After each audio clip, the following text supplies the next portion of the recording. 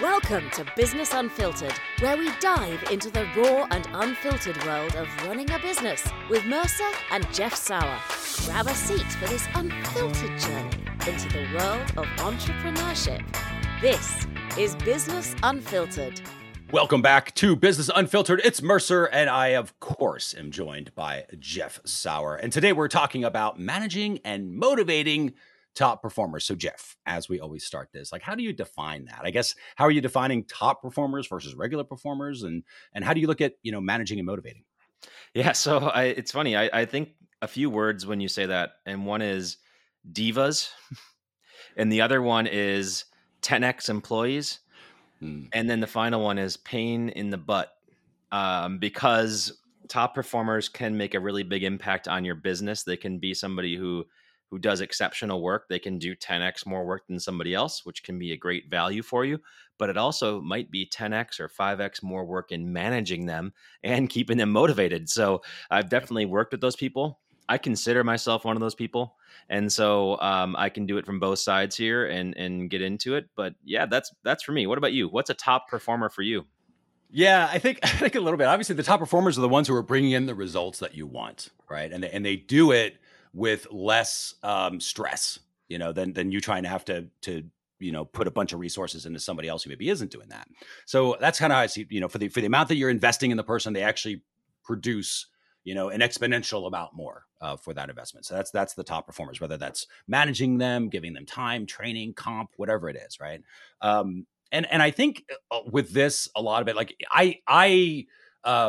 with as little ego as I can put into this, I have been a top performer for a lot of companies in the past. And so I see it from that perspective a lot versus maybe the manager's role, which I think sometimes can hurt, right? Because I'm looking at too much from the top performer's perspective.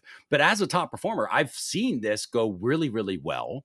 And I've seen this go really, really poorly. In fact, for me, just kind of a personal story, I had my best job working for somebody else was my worst job working for somebody else. It was the same company. It was amazing how fast it became both for me. And the one was, where it was the best job was where it was very intrapreneurial. So I was managing a couple of units of this company, and they give you this P&L statement for your team, for your branch, right? That you ran, for the office that you would run, or offices if you were running offices. And they would say, your job is to make profit. We will give you a portion of that profit, go, right? And this is a big, giant Fortune 500 company. So I really, really love that because I could tap into my entrepreneurial skills, and yet I have the safety of somebody else doing payroll and 401k company matching and health and all the other stuff that comes with it.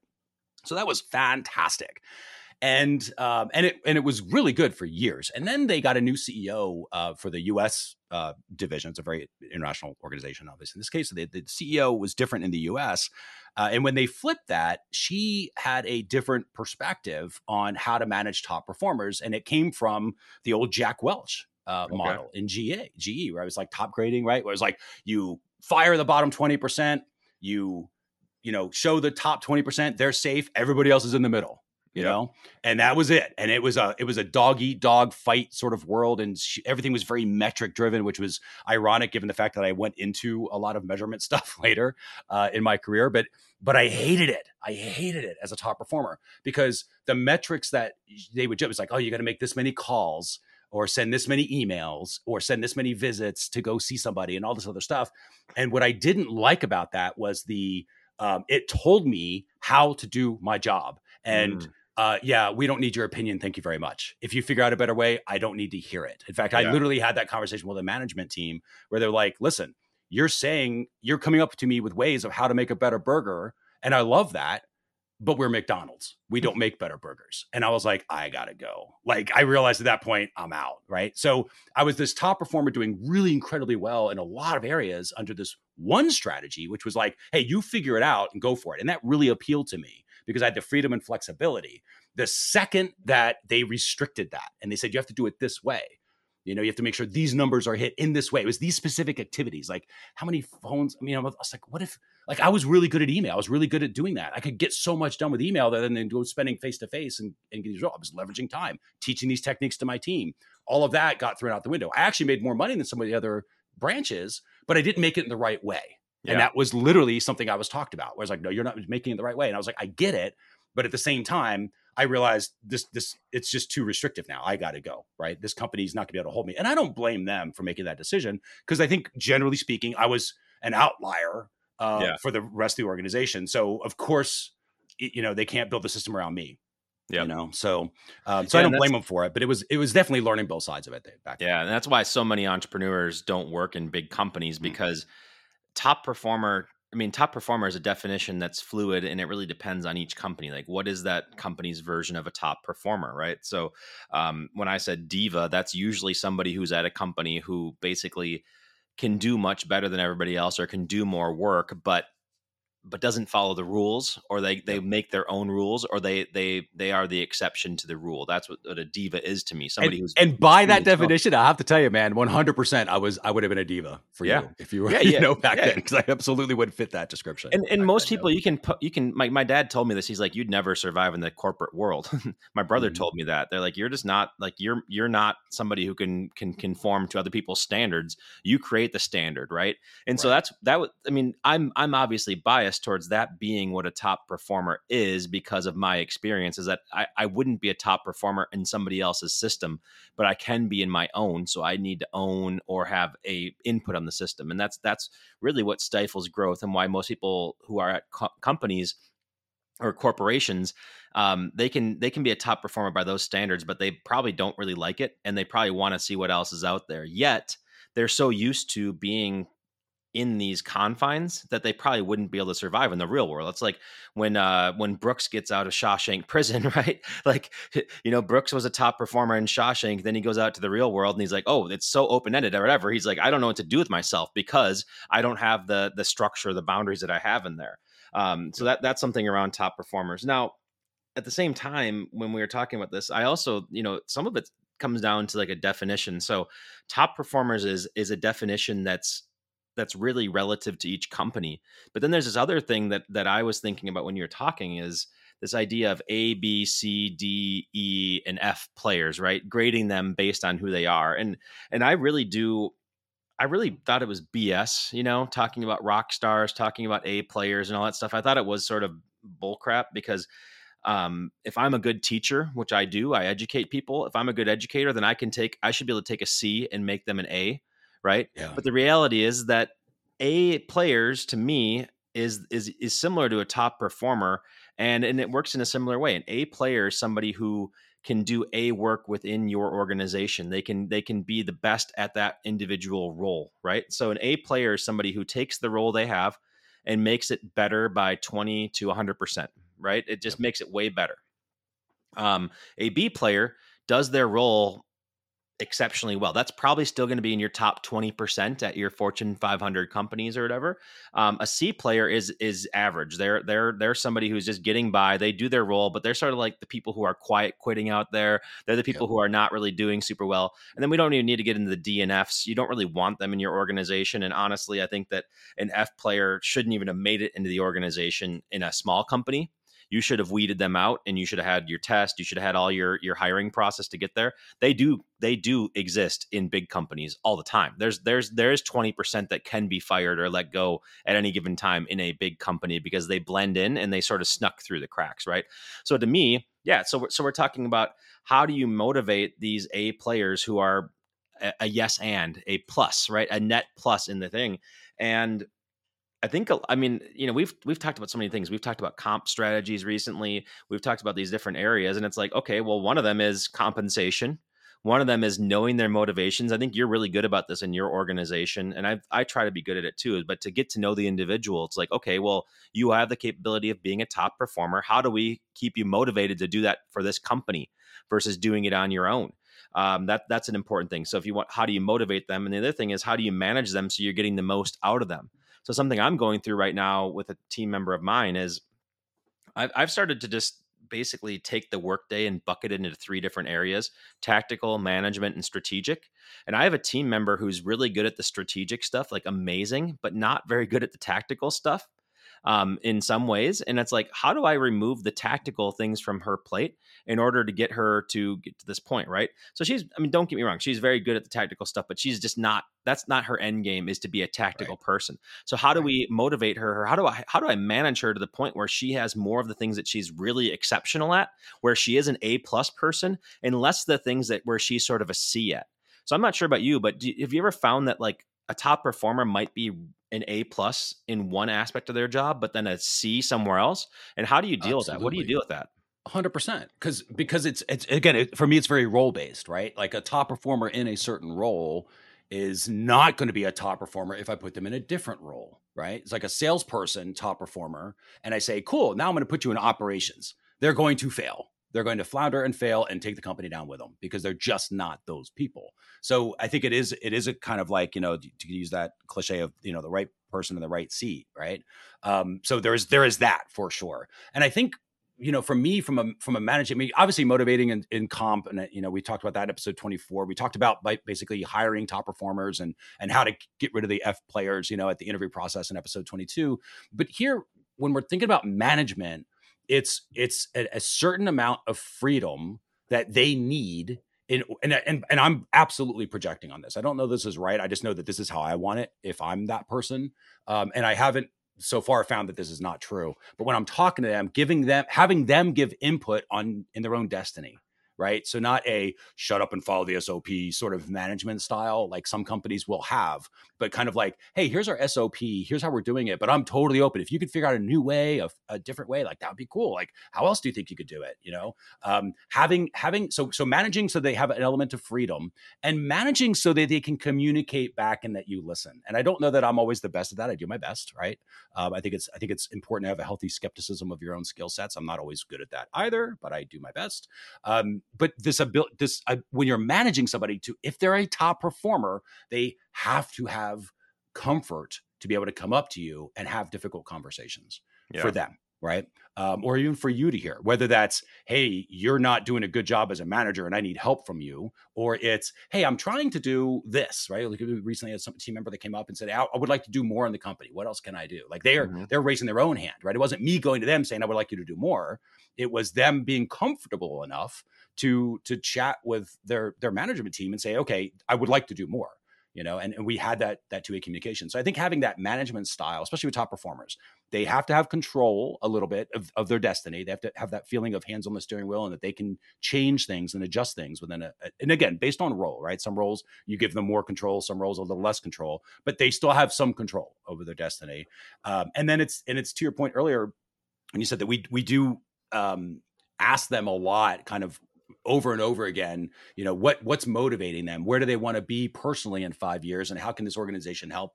How can you use this organization to help you get there?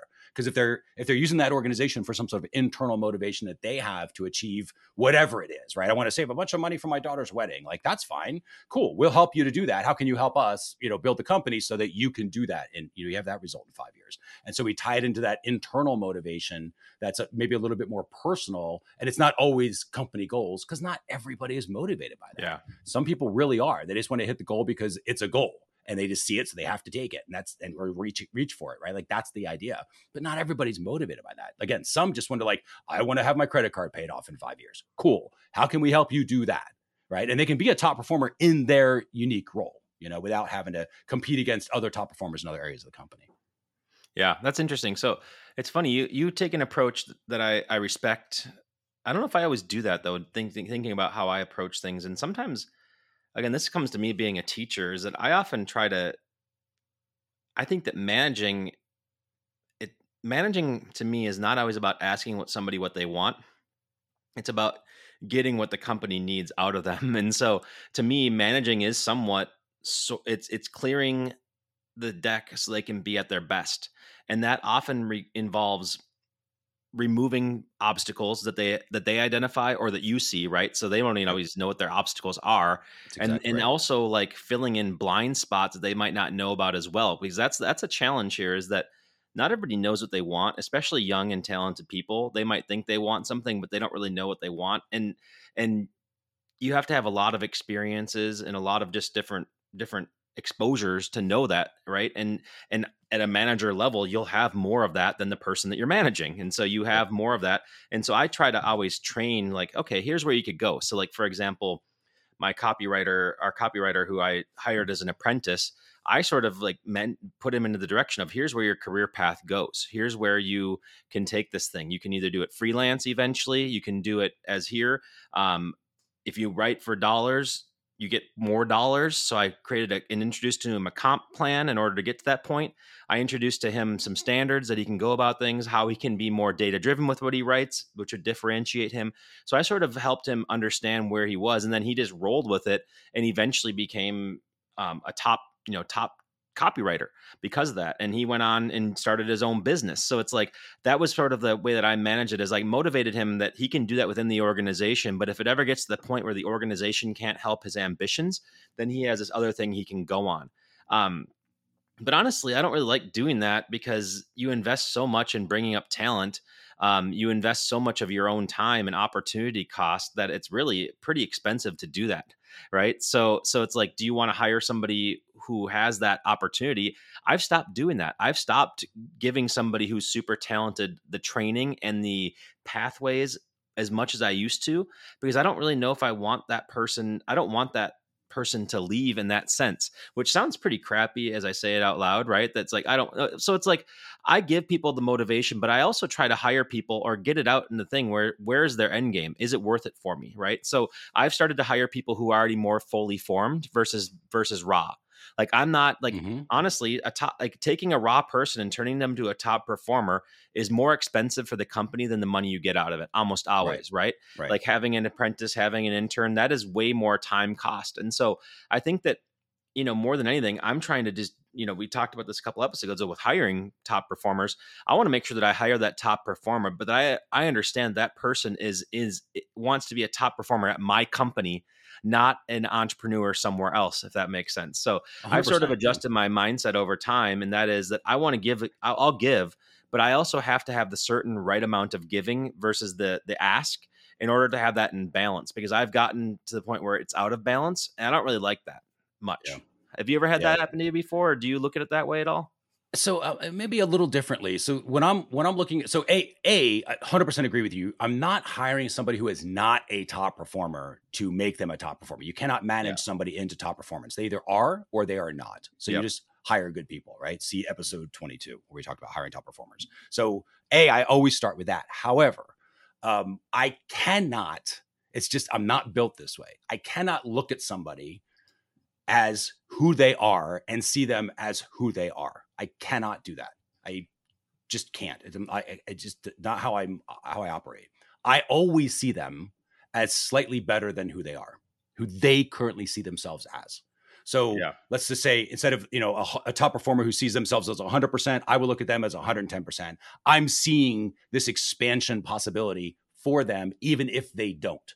Right. Yeah. So that's why I'm asking them all the time. Hey, what's motivating you? What are you trying to do? And that's the secret, I think, to that. You're not asking once because it's always the most current truth. Right. One day they want to buy a car. The next day they want to pay off debt. The next day they just want to make sure the job is around because the economy is getting bad and they want that. Right. So it's like, and I'm not asking every day. Don't get me wrong. I'm just saying that the answers change. Mm-hmm. But the motivations, you'll start to see trends and patterns in what motivates that individual so that you can tie it. Because for me, those internal motivations that have nothing to do with the company for a person, those internal motivations that just come pre-installed with that individual, that is their battery, right? That is their power source. So if I can connect what they're doing in their day-to-day work to that power source, I'm going to get better results. If I just say, hey, I'm going to give you my power source, which is money or comp, right? Whatever the compensation plan is, then they have that power source and you will get a certain result from that, but you won't get that extra 10%. You won't get that bigger, they won't surprise themselves. They'll do exactly what you hired them to do and they won't surprise you. They'll just match your expectations and you'll be happy. But I like surprises. I like that bigger thing because that's what grows the company. If they're not doing that, how's the company going to grow? And we're not, we're a decent sized organization, but we're not bloated enough to be enterprise level. And I say that in the nicest possible. You can see how I feel about enterprise. But where large companies, companies with, hundreds of employees, they've got the resources to be inefficient, right? Where they're hiring people who can just push a button rather that can totally be automated AI nowadays. Probably could have been 10 years ago, but they're just used to it. So they have that legacy architecture, and I can't afford that on the smaller end. So we from my perspective, I'm always doing that. I don't know that that's the best thing in the world, because again, whatever you did yesterday, I'm going to see that as like, that's you at 100% now. And I am raising the bar, but I'm doing it a piece of it. I'm not doing like, okay, now you got to be 3 times as good, right? I'm not doing that either. It's just that I always see like, okay, well, now we did that. How do we make this even better? Right. Yep. How do we get a little bit more? How do you surprise yourself in what you can do? Because if I can, and that is, it's ironic because you're saying, hey, this is my teacher mentality that's keeping me down. It is my teacher mentality that fuels that. Because I'm their teacher to their student, right? And I'm trying to manage them and show them what's possible, tying into their internal motivations. And it's a bit of alchemy, right? When as a manager, which is my favorite part of the game, like you can create magic with an individual by asking questions that they've never been asked before. The trick is doing it, like we do it on a quarterly basis. So doing it, especially with not everybody, but with the leadership team. And we'll do that so that we can kind of just touch base, what they used to think was a lot of money in their savings. Is it still a lot of money to them? Or is that now not, right? That sort of thing, to see kind of where what are their goals? Like it used to be when somebody started, they wanted $10,000 in savings, and now they want $150,000 in savings. Well, it's very different. And if somebody did that in a 6-month period, that's going to be a certain signal for me versus somebody that did that over years. Yeah. Right. So the years one, I'm like, okay, a little more stable. The other one's like, okay, wait a second. Why all of a sudden is 150 the new number? Because sometimes they can make the leap too far and they're going to fall because it's too big of a jump. And I can manage them and say, well, listen, I love the 150 for you, but 3 months ago it was 10,000. What's changed?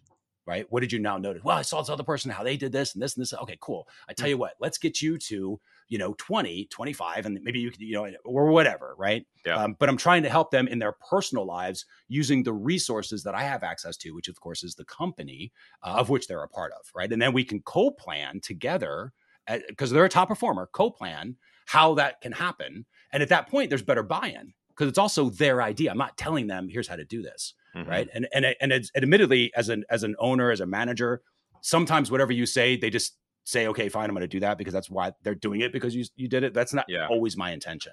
I try to not make it like that, but that's sort of how I think about it. Yeah. I think that can work in a small business. I like the intent. It seems like a slippery slope to me, and I could see how that could get to be a challenge over time, just because of the boundaries, right?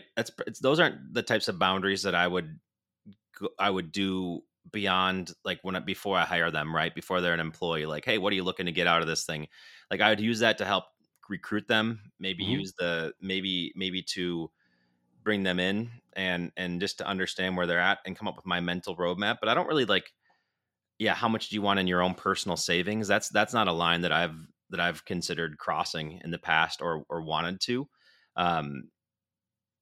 Because I'm not saying like that's the question. Don't get me wrong. No, that's just a question. The whole point is ask about why they are here. Yeah. Right. And I will say I did this in Fortune 500 companies too. It totally works. Yeah. It's because you're caring about something outside of business. Why are you here? I'm trying to do this, or I want to be a manager one day, or I want to lead this division. Okay, cool. How can we help you? How are you trying to get there? Well, I want to get there in 30 days. Oh, okay. Well, it's going to be a little hard for you to do that, but maybe we can do this in a year or whatever the thing is. And then you co-create the plan, but the whole point is ask them their personal motivations. Yeah. Because they know them, and again, that's their power source. So if I can tap into that, they're going to get better results. I could see make you a better manager. You can motivate them more. They stay a top performer. The scalability is, I think, challenging, and then just like the privacy part of it. Those are the things that you'd have to sort through, right? And you have to do it in a way. I mean, I'm not asking. Yeah, I mean, you obviously, like I said, this isn't like this podcast is never should be somebody said, oh, I have to say these exact words, right? No, exactly. It's more the spirit of it, which is it's okay to ask them what motivates them. Right? Yeah. For some people, it's money. For some people, it's stability. For some people, it's something else. It's family, right? That's fine. But you'll start to understand that, and that's it has been so powerful for me. To be able to do that. Yeah, no, I guess I do that on a level now that I think about it. I just it's more. to what extent, and how do you read the room? Obviously, right? Like I have team members who are like, I want to buy a house, and I definitely help them. And I equate what we're doing to how much closer or how much sooner they can buy a house, and how much sooner they can do these things if they want to, so I definitely try to relate it to that sense and put things in there. But more than anything, I also try to keep them motivated by being a visionary in the business. So my strategy for doing that is trying to cast the vision as to where we're going to go.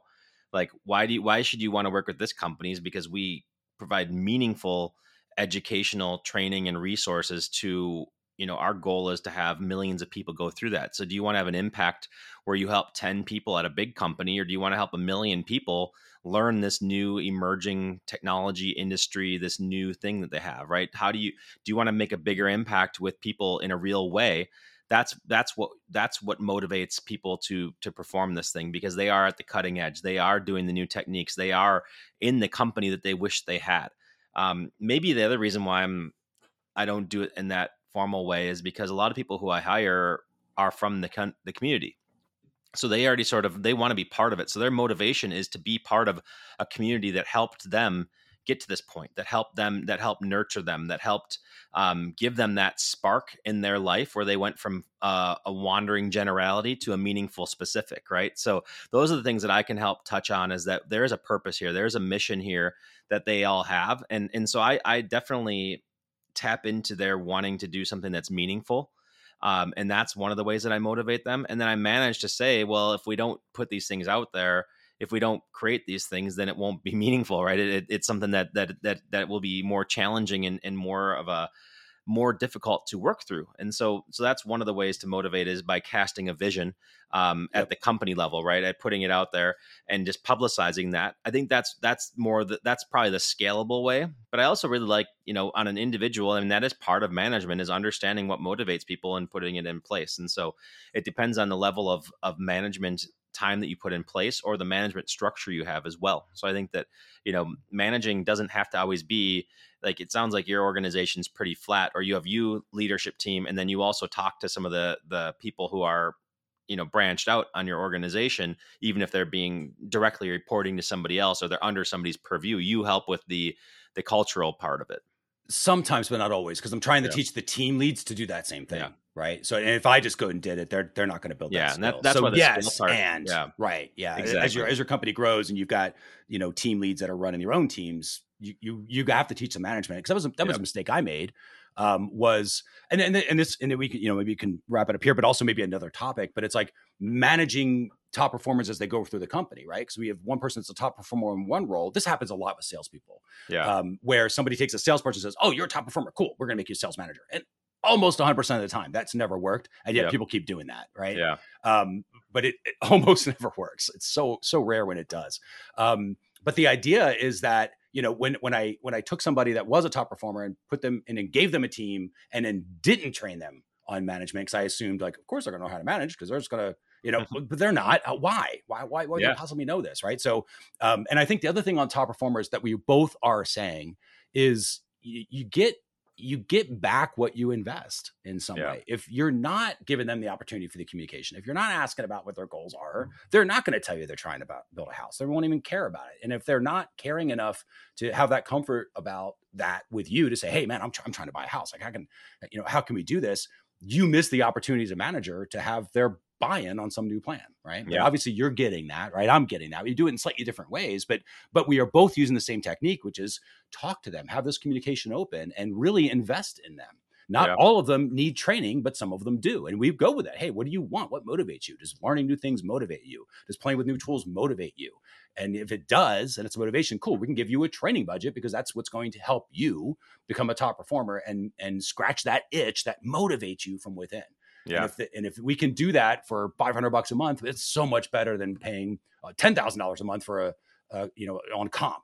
And honestly, from the top performers perspective, they'll probably get more out of that $500 of training than they would with a $10,000 check, right? Yeah. Because not everybody, again, is motivated by money, but it's like what you're doing with it. So that's sort of like, as we wrap up on final thoughts on this. And I like occasionally these episodes where we don't necessarily 100% agree I think the strategy's there, right? We both sort of agree on the strategy, but tactics are different. And now that's what I love about this podcast is being able to explore and say like, hey, there's just different ways to do things. There's not a way to do anything. There's multiple paths to it. And this is just one of those examples. Yeah. And there's also like just experiences in organization size and stuff like that. Like motivating when 100%. You have 5 people, you can do it one-on-one. When you get to 10, 20, you have to be a visionary and you have to motivate and lead the people who are going to do the leading, right? So you have to lead the leaders. That's really a piece and motivate them. So your management structure and everything like that, which is really important. Yeah, I like this one too. I type in visionary leadership as our new, a topic idea that we'll be coming out with. Yeah, I love that. Yeah. So I think we both actually have a similar philosophy, but completely different ways of doing it. And I think both of us maybe even opened up to some blind spots we've maybe neglected 100%. In our own business, because I think that I've neglected a few things that I probably need to address better based on what you've said. So thanks for the perspective, Mercer. Yeah. And thanks to you as well. Cause for me, it's that visionary leadership thing too. It's like, I was doing that more than I have been, which is a really cool thing. So there you go. Jeff's got some stuff. I've gotten some stuff. Hopefully you have gotten some stuff as well.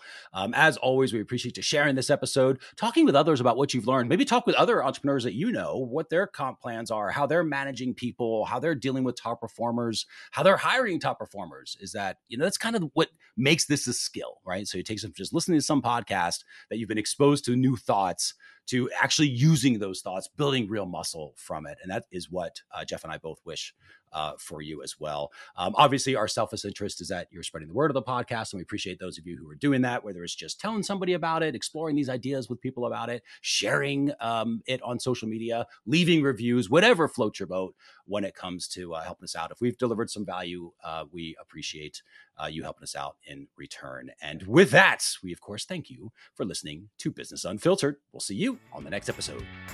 And that's a wrap for today's episode of Business Unfiltered with your hosts, Mercer and Jeff Sauer.